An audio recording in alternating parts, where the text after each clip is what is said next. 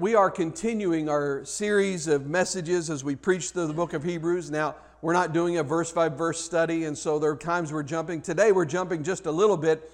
Today, we're going to be in Hebrews chapter 6.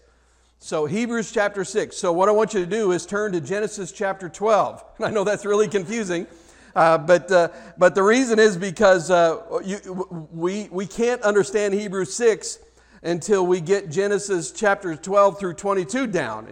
And we're not reading all 10, 11 chapters of Genesis, but we've got to fly through that, and then we'll get to Hebrews 6. Very, very early, and I mean very early in the history of man, God finds a man, and He makes a huge promise to him. And it's very early in the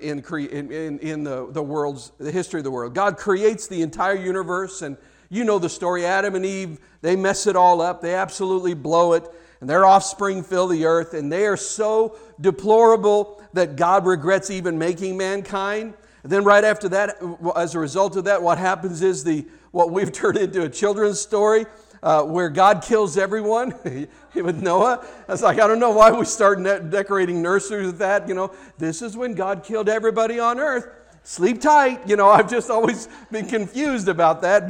But anyway, God sends Noah and his family into the ark, and He destroys the earth, kills everybody on the earth except for those that are in the ark. They come out of the ark and they begin to inhabit the earth and fill the earth again. They settle in one place, and you remember they say to themselves, probably as a result of the flood, they're thinking to themselves, hey, you know, let's build a tower. Let's build a tower, a monument to our greatness, and not only that, if the flood ever comes again, we can be up above the water. You know, I'm sure this is what's in their mind, but they're thinking, let's make a name for ourselves and build this tower, a monument to ourselves. And then God becomes angry at the arrogance of man, and in that moment, at what is known as the Tower of Babel, He changes the languages of mankind and disperses them throughout the earth. Now, after the Tower of Babel, very early in history, God finds a man named Abram, and He asks him to follow Him. And that's where we're going to pick it up. So let's look at Genesis chapter 12, beginning in verse 1. Now the Lord said to Abram, "Go from your country and your kindred and your father's house to the land that I will show you." Now I want to pause because that doesn't sound like such a big deal to us. You know, when you're talking about some guy and saying, hey, leave your father's house, leave the people you know, leave all your relatives, because today in our culture, a lot of us do that. I mean, people go off to college halfway around the country, thousands of miles away. And so it's really not a big deal in our culture to leave your father's house and just head out and do your own thing. But in this time period, it was almost suicide. Because there are no, laws to protect you. There's no one to whom you can appeal. There's no 911 you can call in an emergency. The world at that time was a very dangerous, very pagan, very dark place. And for God to say to Abraham, leave the safety of your numbers, leave the wealth of your father, leave all that you know, and I want you just to go.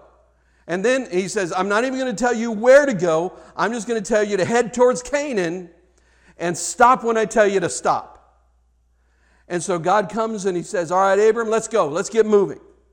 And look at the covenant that God makes with him, starting in verse 2. And I will make of you a great nation, and I will bless you and make your name great so that you will be a blessing. I will bless those who bless you, and him who dishonors you I will curse. And in you all the families of the earth shall be blessed. So, all right, so here's the covenant that God made with Abram. God says, I'm going to bless the entire earth through your offspring, but here's what I want you to do. I want you to step out in faith. I want you to believe in me. I want you to trust in me. And I want you just to head in that direction. And Abram's like, what land am I going to go to? And God says, you just head that direction, and I'll tell you where to stop when you get there. I'm not telling you where you're going. So let's look at what Abram does in verse 4. So Abram went as the Lord had told him, and Lot with him. Abram was, now this is important, Abram was 75 years old when he departed from Haran. And Abram took Sarai, his wife, and Lot, his brother's son. and all their possessions that they had gathered and the people that they had acquired in Haran, and they set out to go to the land of Canaan.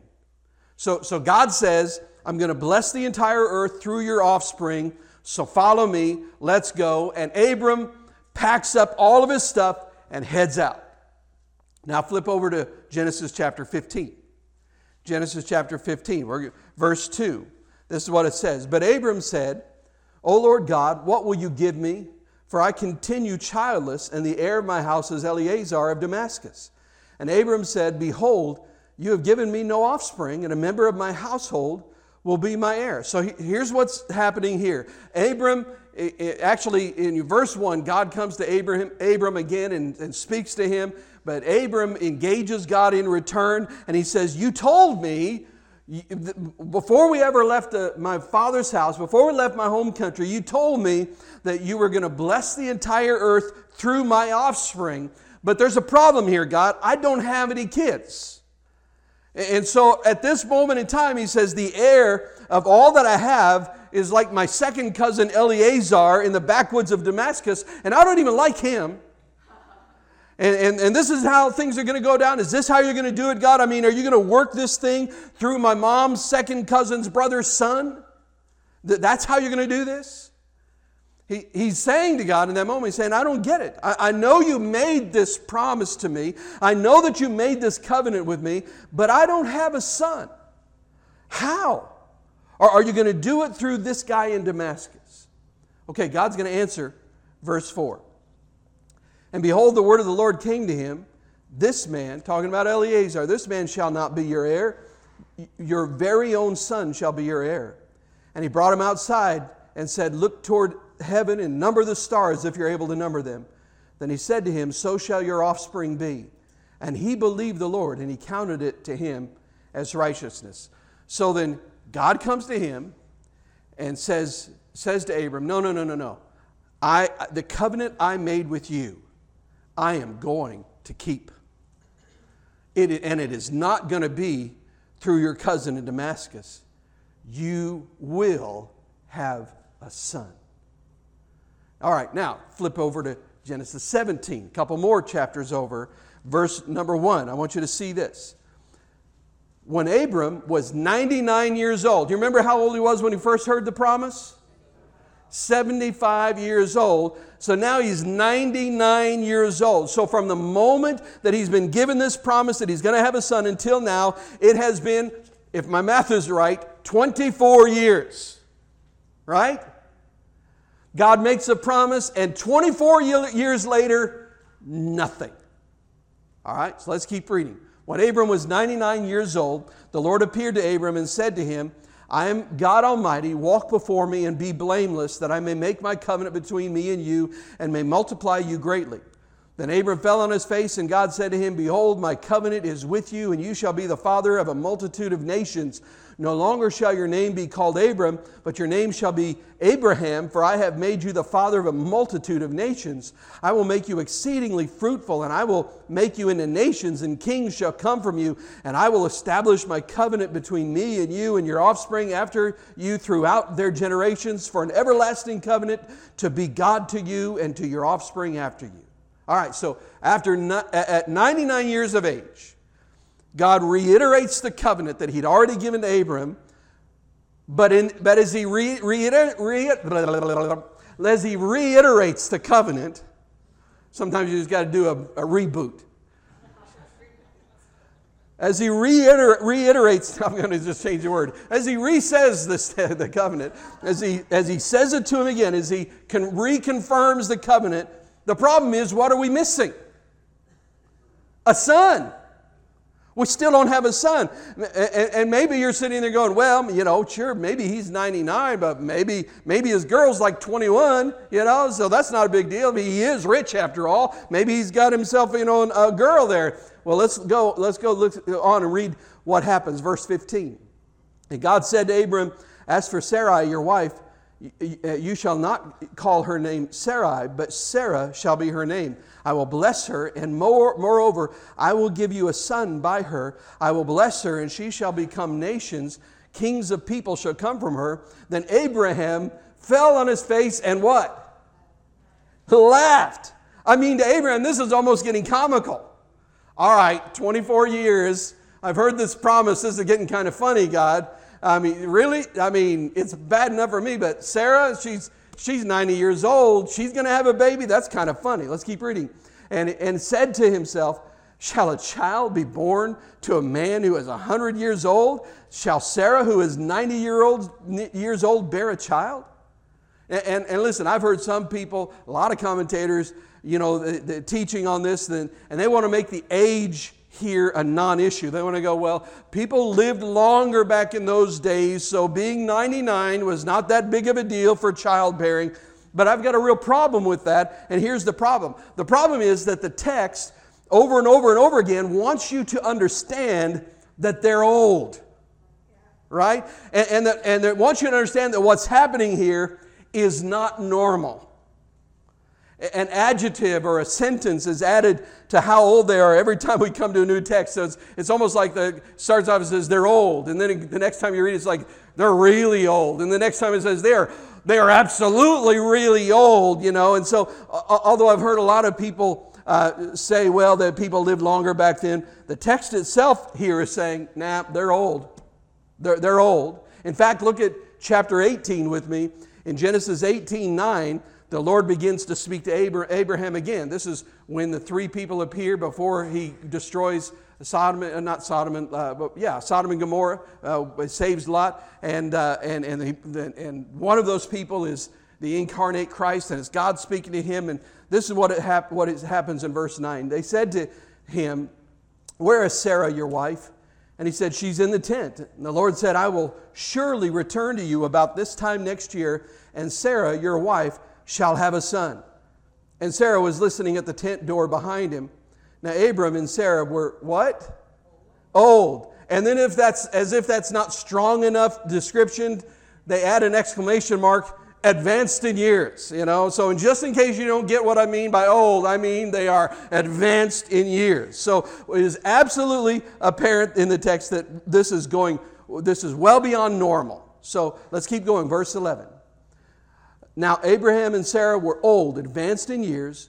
The way of women had ceased to be with Sarah. It's making it very clear. This is not a normal thing that's going to happen. So Sarah laughed to herself, saying, "After I am worn out and my Lord is old, shall I have pleasure?" Well, that means, am I going to have the joy of having a son at this age? And the Lord said to Abraham, "Why did Sarah laugh and say, 'Shall I indeed bear a child now that I'm old? Is anything too hard for the Lord? At the appointed time I will return to you about this time next year, and Sarah shall have a son.'" And this is where it gets kind of funny to me a little bit, because after this, then it says, "But Sarah denied it, saying, 'I did not laugh.'" It's kind of like a guy who falls asleep watching TV on Sunday afternoon. It's like somebody changed the channel. "I want to sleep." Everybody knows you were, but Sarah's like, "I did not laugh, for she was afraid." He said, "No, you laughed." That's what it says. It's great. She's listening at the tent door. Here's what was said as she chuckles to herself, and God says, "Sarah, why'd you laugh?" "I didn't laugh." "Yeah, but you did." "Yes, you did." It's just funny to me. And that's the conversation that just happened here. So here we are, 24 years. For 24 years, they have waited for a promise given. For 24 years, Abraham and Sarah held a picture in their hearts and their minds of a promise that's given. And after 24 years, both of them now begin to think that the idea is laughable. Okay, so now let's celebrate with them. Genesis 21. So Sarah is now 91, which is advanced in years, and Abraham is 100 years old. And so it's 25 years now since the promise was given. The Lord visited Sarah as he had said, and the Lord did to Sarah as he had promised. And Sarah conceived and bore Abraham a son in his old age at the time of which God had spoken to him. Abraham called the name of his son who was born to him, whom Sarah bore to him, Isaac, which means laughter, by the way. And Abraham circumcised his son Isaac when he was 8 days old, as God had commanded him. Abraham was 100 years old when his son Isaac was born to him. 25 years after the promise was given, 25 years after God gave them the picture in their mind and in their heart of this promise, Isaac is finally born. Now, can you imagine how they cherished their son? I mean, we all cherish our children. We all look at them as treasures. If you're even a halfway decent parent, you cherish your children. But can you imagine being at that age and having this promise for 25 years they've held on, for 25 years they've believed, even though it became laughable to them. And after 25 years, Isaac is born. The heir that they had longed for, that they had been promised, is finally born. Can you imagine how much they loved this boy? Well, this little boy begins to grow, and then God comes to him and to Abraham and basically asks him a question. He says, who do you love more? Do you love me, or do you love this promise more? So here we go to a really, really strange text in Scripture, and it's hard for us to understand, but it's when understanding what it symbolizes, it's God's trying to show us a picture of something that was going to be happening later, but that's not what we're talking about today. But Genesis chapter 2, starting in verse 1. After these things, God tested Abraham and said to him, Abraham. And he said, here I am. He said, take your son. Now listen to this, because it's almost like he keeps building on this. Take your son, your only son Isaac, whom you love, and go to the land of Moriah and offer him there as a burnt offering on one of the mountains of which I shall tell you. So take your son, tie him to an altar, and gut him until the blood runs off the altar, and then burn him. Verse 3. So Abraham rose early in the morning. Now that's the line that always gets me. After God says do that, the next line is, so Abraham rose early in the morning, saddled his donkey, and took 2 of his young men with him and his son Isaac. And he cut the wood for the burnt offering and arose and went to the place of which God had told him. On the third day, Abraham lifted up his eyes and saw the place from afar. Then Abraham said to his young men, stay here with the donkey. I and the boy will go over there and worship and come again to you. Which, by the way, right there, we know that Abraham believes somehow God is going to preserve Isaac. Somehow God's going to do a miracle. We know that. In fact, when you read Hebrews 11, you'll begin to see that it tells us that Abraham believed that if necessary, God was going to raise Isaac from the dead. He had that much trust in God to say, I know this is the son he promised me. I know that he is the heir. He is the one through whom this promise is going to be fulfilled. But I got to obey God, so I'm going to do what he says. And even if it means God has to raise him from the dead, I know it's going to happen. And we see this here. Abraham says to these 2 men, he's not lying to them. That's his faith speaking when he says, we're going to go over there and worship, and then we'll come back. And Abraham took the wood of the burnt offering and laid it on Isaac his son. So the sacrifice is carrying his own wood. And he took it in his hand, the fire and the knife. So they both went with them together. And they went, both of them together. And Isaac said to his father Abraham, my father. And he said, here I am, my son. He said, behold the fire and the wood, but where's the lamb for the burnt offering? Little tension maybe? Just go back to listening to Spotify, son.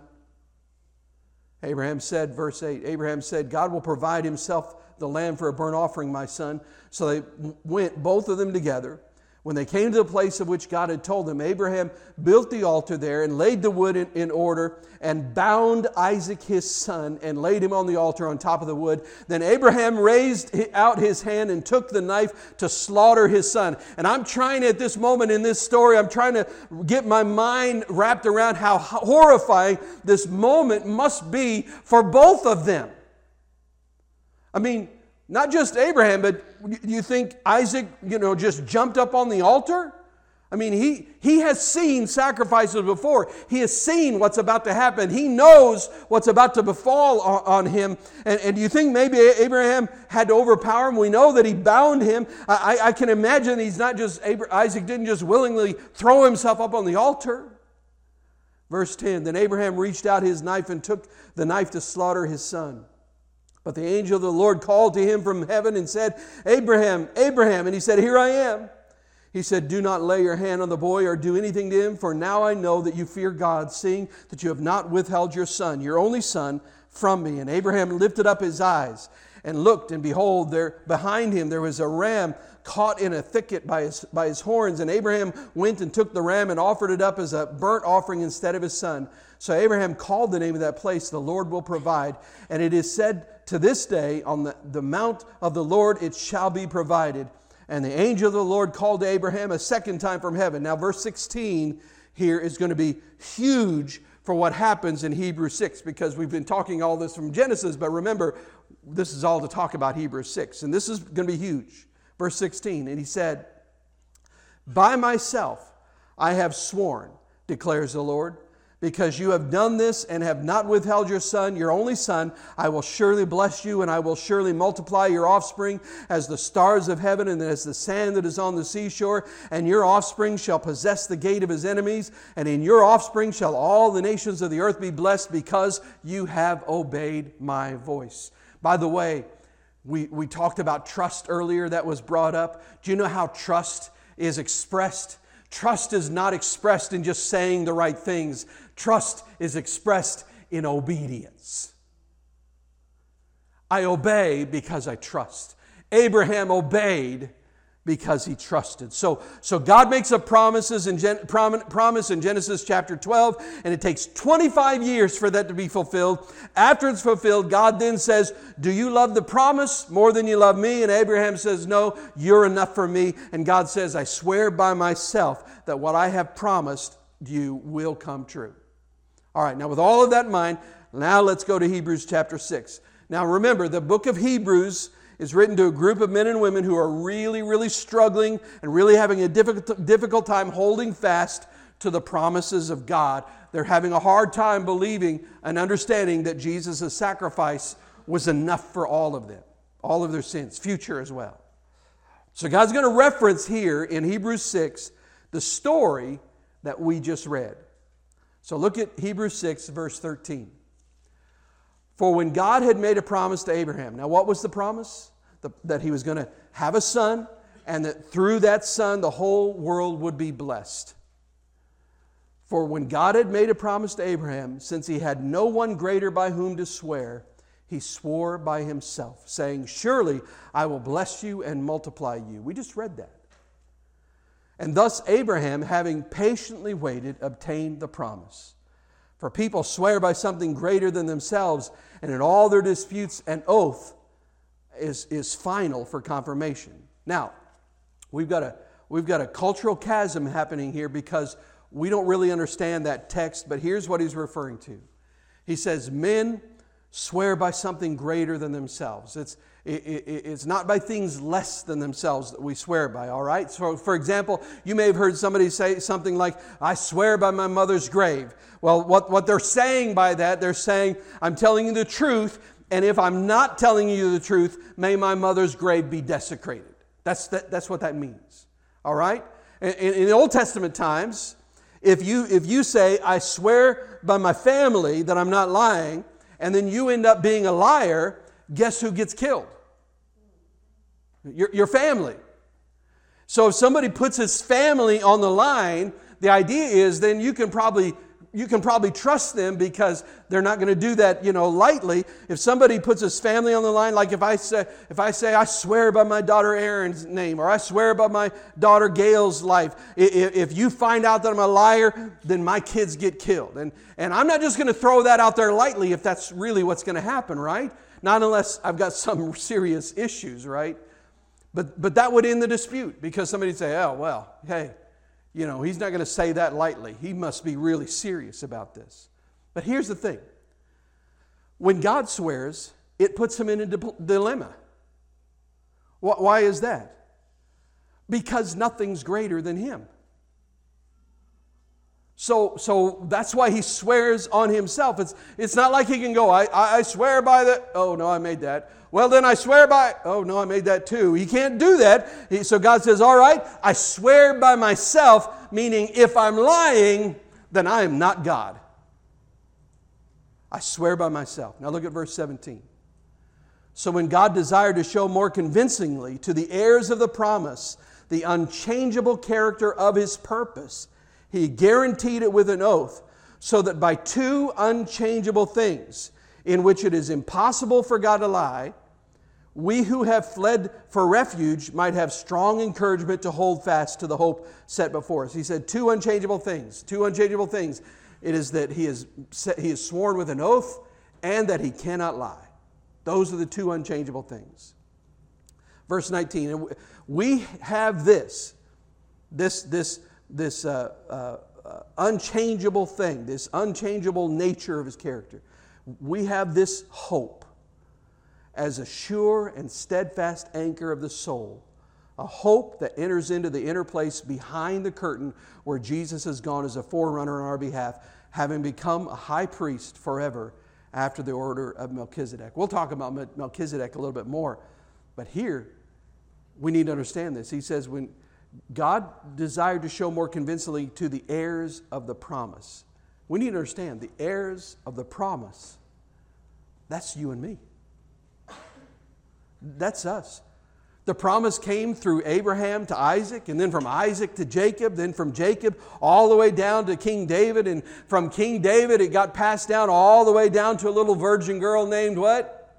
Mary. Very good. And Mary had a son named Jesus. That's right. Always guess Jesus first when you're in church. You know, you may not be right, but he had something to do with it, right? So Mary has a son named Jesus, who then becomes the Savior of the world. He blesses the entire world. He pays for the sins of the entire world. You and I are heirs of that promise.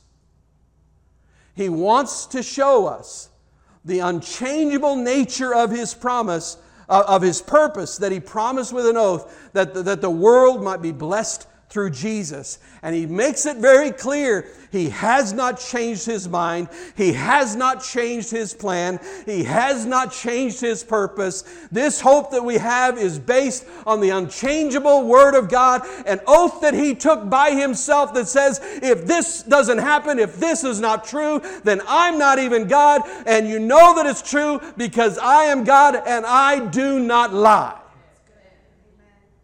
This unchangeable promise is an anchor for our souls that gives hope. Gives hope. Now let me bring this all together. You know, Restoration Life Church is a place we're trying to become a place of healing, where people's lives are transformed. We don't want to be a place where you have to wear a mask in order to fit in, where you have to pretend to fit in. We want to be a place where people find healing from the dark places in the soul. Now, we haven't become everything that God wants us to become. We're nowhere near where we need to be or where God's going to take us. But I know that we're a place that hopes for it. And I mean we hope for it. Not in the sense of, you know, we use hope like well, it may not happen, but I sure hope so. But in the biblical sense of the word hope, you know what the biblical sense of the word of hope is? It is a confident expectation. It's like the child who every day they know what time daddy comes home from work, and every day that child around that time of day goes and starts sitting and staring out the door, staring out the window, waiting for daddy. He's hoping for daddy in that moment. Not in the sense that, well, he may not show up, but it's a confident expectation. Daddy's going to come. I know he's going to come. I'm sitting here in hope that I'm going to see him at any moment.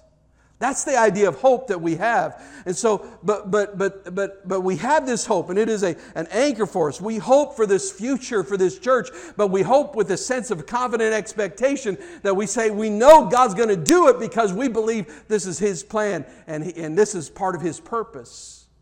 But let's be honest, because not just here in the church, but in your life personal, is it just me, or do the promises of God sometimes take longer than we expected? Can I get an amen? I heard at least one out there.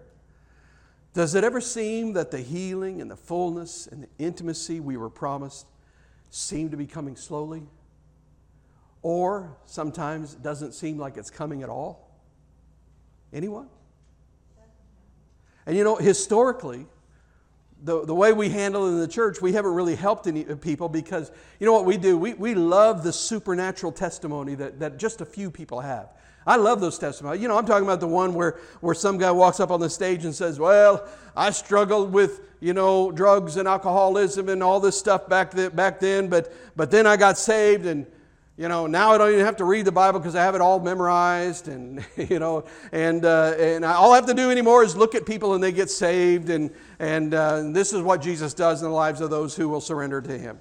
And then he walks off the platform. But the problem with those things, we rejoice. Those things are wonderful. Those powerful, instantaneous testimonies are great, wonderful things.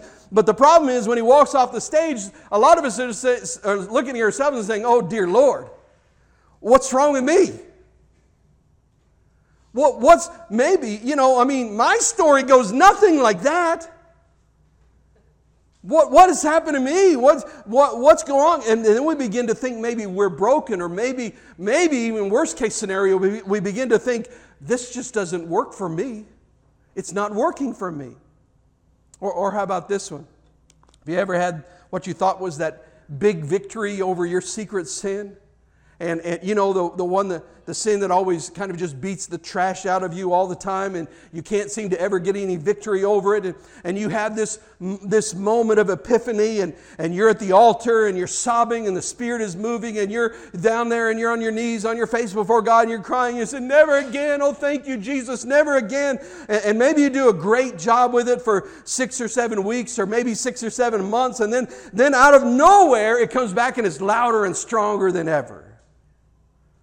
Or how about you thought you let go of all that bitterness and all your anger and your rage, and you come up to the altar and you said, oh God, I forgive them. I forgive them. And then the person like 15 days later does something to you and you're like, oh, I hate him. He's like, oh, no, wait, I forgive him, Lord. I really did. I really forgive him. All of a sudden it's just back. I mean, is it just me, or do the promises of God seem to sometimes work slower than we were promised in Sunday school? See, when I read the story of Abraham, I try to wrap my head around 25 years. 25 years. And you know what? He didn't have the same experience as us. We have the Word of God written. We have the presence of the Holy Spirit within us. He didn't have that. God would just show up every once in a while and talk to him. And he'd reiterate this, hey, I said it, this covenant, this promise. 25 years. See, the problem is we're a culture built on speed. And you know how I know? Well, like back in Abraham's days, if you could travel at about the top speed of 10 miles per hour, right? In our culture, you get shot on the freeway for going 60 in the left lane. Right? You go in the drive-thru, and if your food's not there in, 2 minutes flat, we're like, what is wrong with these people? I've been here forever. It's been 2 minutes. Well, it feels like forever. We want things done now. We want them fixed now. I've always said, you've heard me say it like this, we're a generation with a popcorn button on a microwave. Anybody here remember when you had to stand there and pop it? And it took forever? And the kids are standing like, is it popcorn yet? No. You hear any popping? That's who we are. We want it all now. And not only do we want it all now, it better not be difficult to get there. You hear what I'm saying?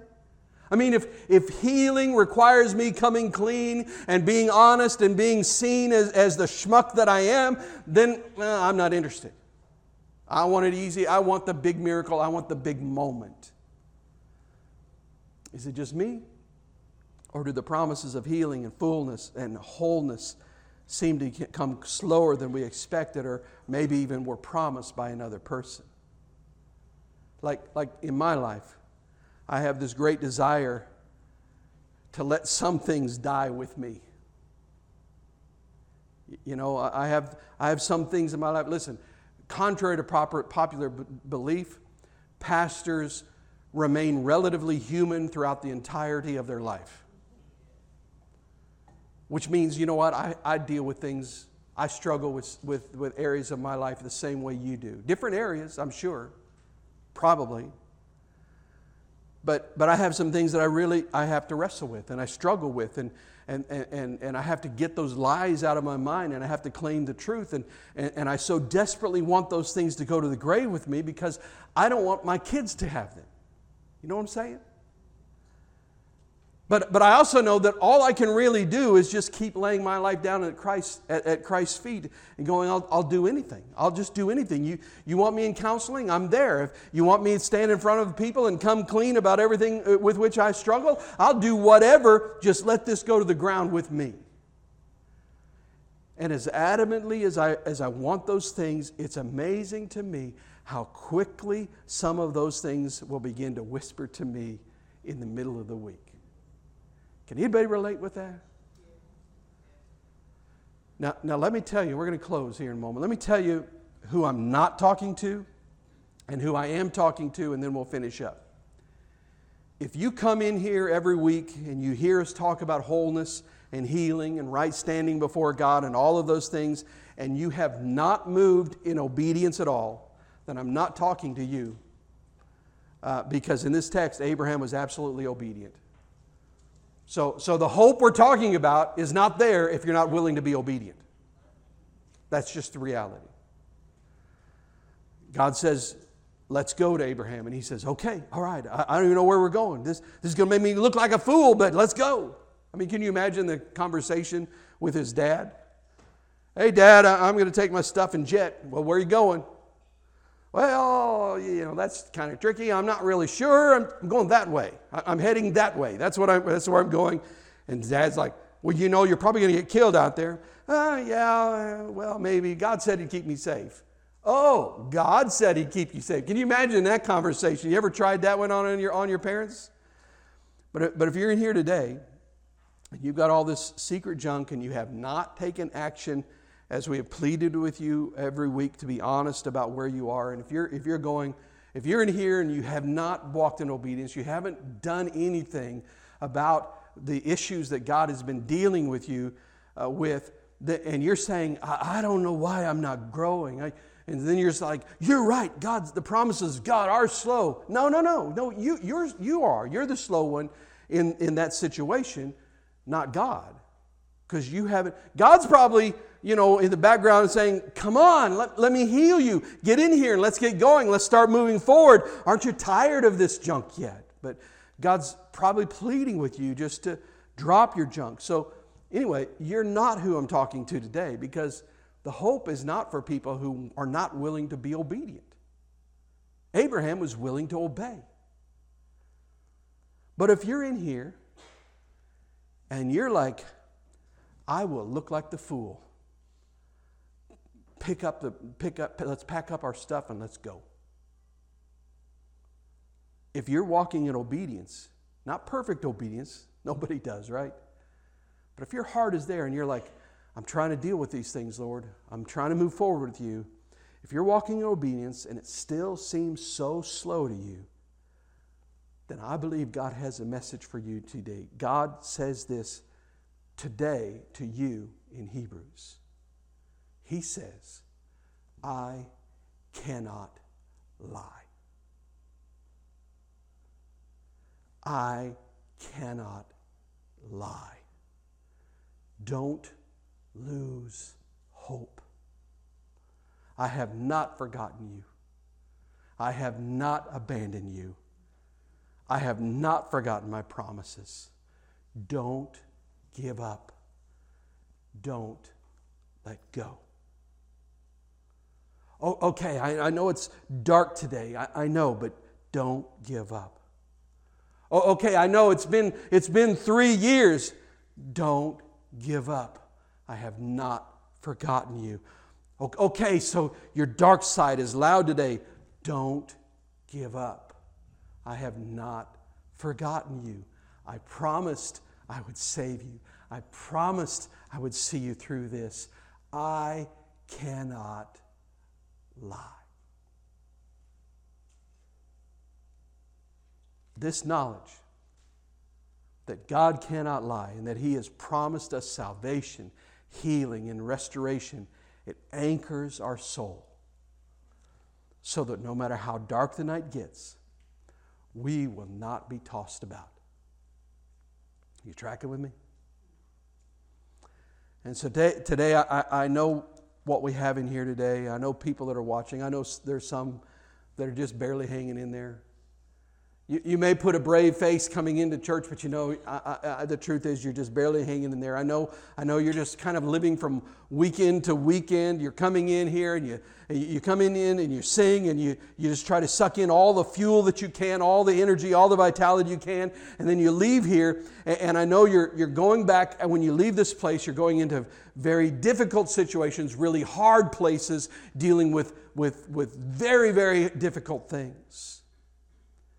You know, my prayer and my hope is that maybe, just maybe, you'll hear enough out of the story of Abraham and God promising by His own name that you'll remember that He won't abandon you. And that will allow you to exhale, to relax in His presence, and trust that the mercies of God are new every morning.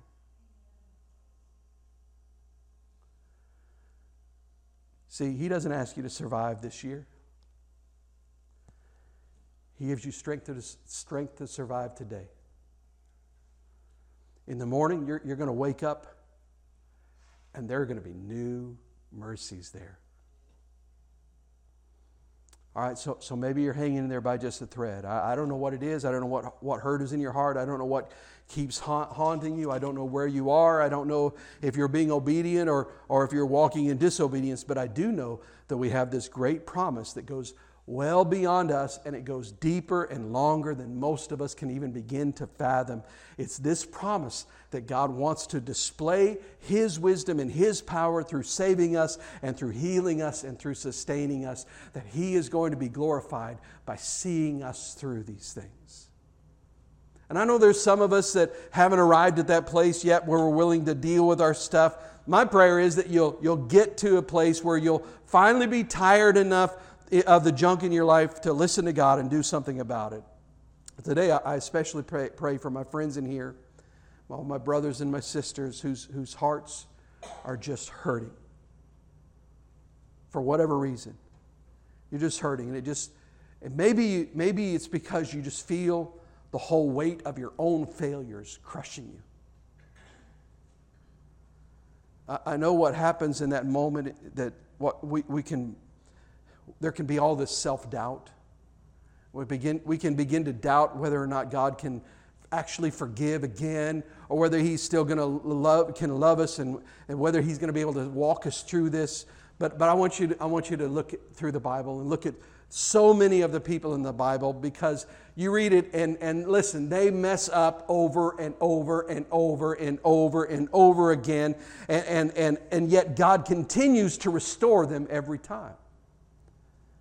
It's that grace that's on display when the prodigal son comes home and the father weeps and he hugs and he throws a robe on him and gives him a ring and has a feast, kills the fatted calf. It's that grace that's on display. It's that grace that's there for your life. And so I pray for you today. I pray for you that your hope would be restored. He cannot lie. He has not forgotten you. He has not abandoned you. And He has not left you to make it in your own strength. So I pray that your hope would be restored today. I'm going to pray for us, and listen, just like we've done in previous weeks, if you need to hang out in here a little while and just kind of rest in the things that we've spoken today, because that's what a lot of us need. We need that rest.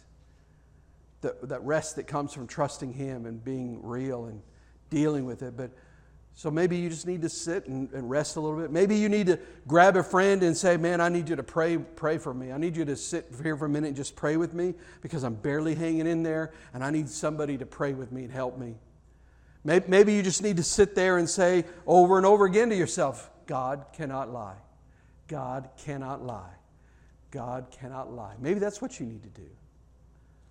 But just let Him do whatever He wants to do. Would you bow your head? Let's pray. Father, I thank You for these men and women.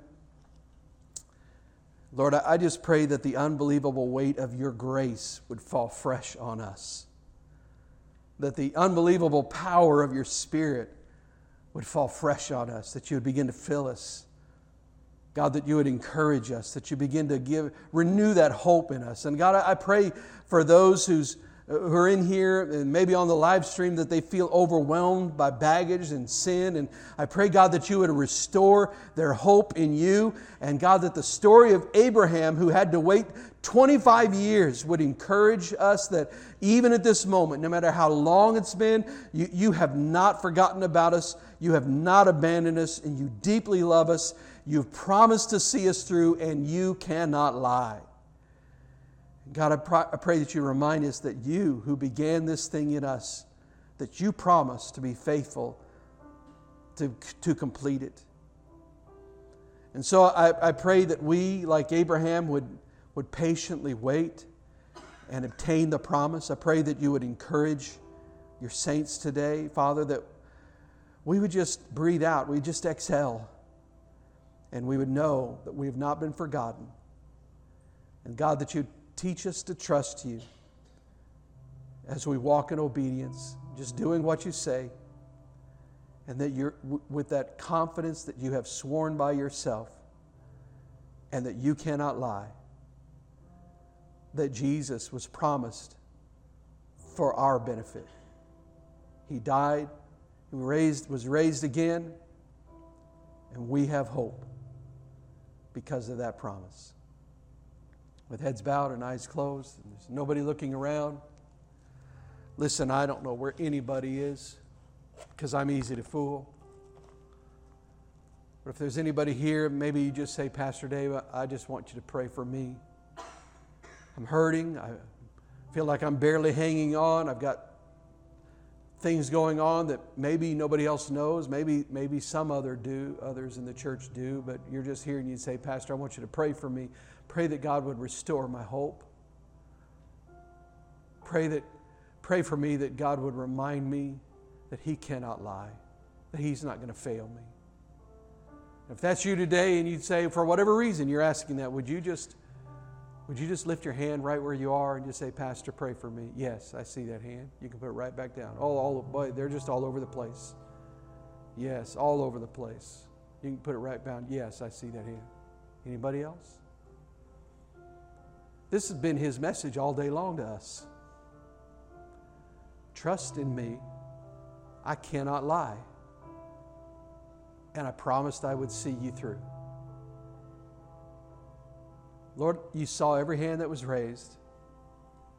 I pray, God, You'd do a work deep in their hearts. And that, God, that a seed of hope and trust would be replanted in their lives. God, that You would restore their hope today. And that, Lord, that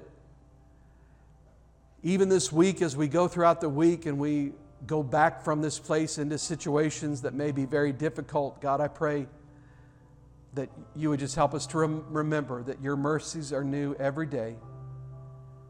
When we wake up tomorrow morning, God, I pray that You would remind us, I have new mercies for you today. I'm giving you everything you need to not just survive the day, but to thrive in this day. To walk in obedience in this day. And God, I pray You'd help us.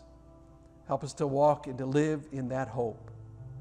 The hope that we have in Jesus. And we pray this in the strong, powerful name of Jesus. Amen.